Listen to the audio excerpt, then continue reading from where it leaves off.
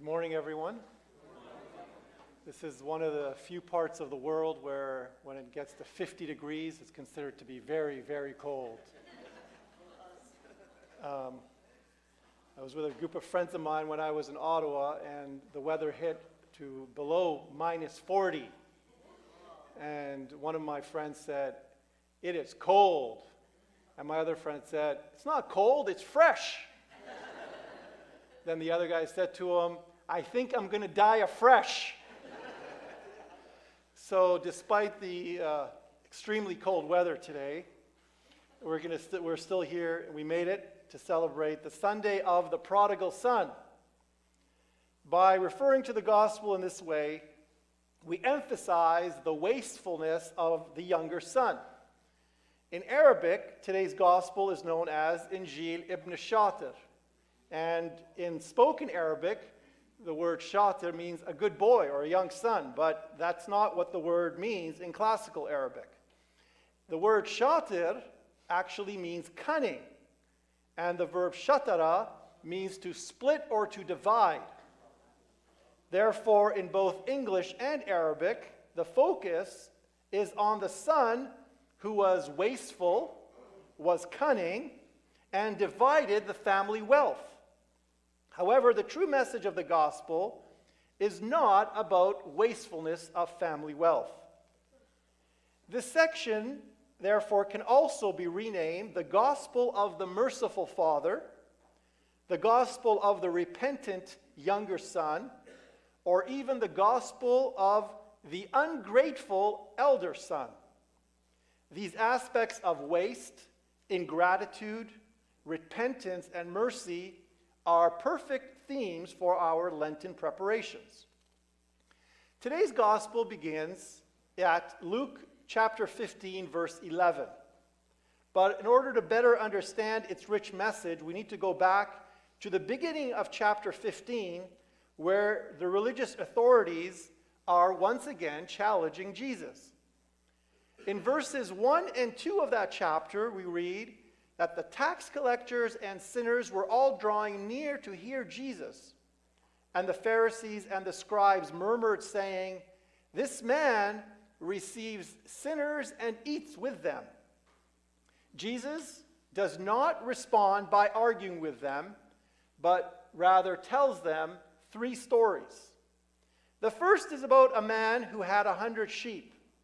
When he lost one of them, he left the 99 to search for the lost one. When he found it, he tells his friends and neighbors, "Rejoice with me, for I have found my sheep which was lost." Jesus then adds, "Just so I tell you, there will be more joy in heaven over one sinner who repents than over 99 righteous persons who feel they have no need of repentance." Jesus then tells another story about a woman who lost one of her 10 coins. In order to find it, she lights a lamp and sweeps the floor. Then when she finds it, she does what the man who lost the one sheep did. She calls together her friends and neighbors, saying, "Rejoice with me, for I have found the coin which I had lost." Jesus then adds, "Just so I tell you, there is joy before the angels of God over one sinner who repents." Therefore, the theme that Jesus emphasizes is not only what was lost, but more importantly, what is found. Jesus wants to further emphasize that if people rejoice over a lost sheep, over a lost coin, how much more should people rejoice over a lost son? When the shepherd finds the sheep, he does not get upset at it or kick it, but rejoices with his neighbors and friends for having found it.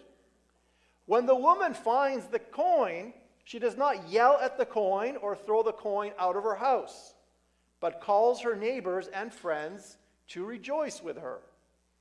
This is also what the man who had lost his son does. The father first respects the decision of the son who leaves the family home. When the son leaves, the father does not reject him. We know he does not reject him because every day he looks out into the horizon, hoping that the son would return. We see proof of the love, longing, and expectation of the Father in verse 20, which reads, "While he was yet at a distance, his father saw him and had compassion, and ran and embraced him and kissed him." God our Father is very much like that. God does not and actually cannot force us to love him. God freely gives us blessings, joys, and an abundance of so many good things. We can always complain that we don't have enough or that there is someone somewhere who has more than us. But we should never lose sight of the abundance that we have and make sure that we are grateful for every little bit of everything. We may focus on what was lost and what we do not have, but God's gift is in what we have and in what we find when our eyes are open to God's many blessings. Therefore, today's gospel is not about a son who wasted his family's wealth, but a son who woke up to the wrong that he had done and then decided to return to the Father. Even more than this, today's gospel focuses on the Father who accepts the Son even though he wasted the family's wealth and despite the damage that he did to himself and to his family's reputation. The Father does this simply because the Son had the courage to return to his Father.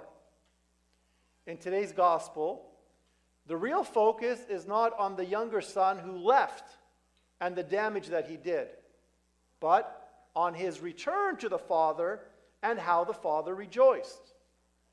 At the end of chapter 15, we have no mention of the response of the Pharisees and the scribes. In other words, they're silenced with the stories that Jesus gives. We can only guess that after Jesus told these three stories, they left quite embarrassed for thinking that Jesus should reject sinners. As we prepare for Great Lent, we can ask ourselves where we fit in these stories. Are we like the Pharisees and the scribes who are so quick to judge the weakness of others?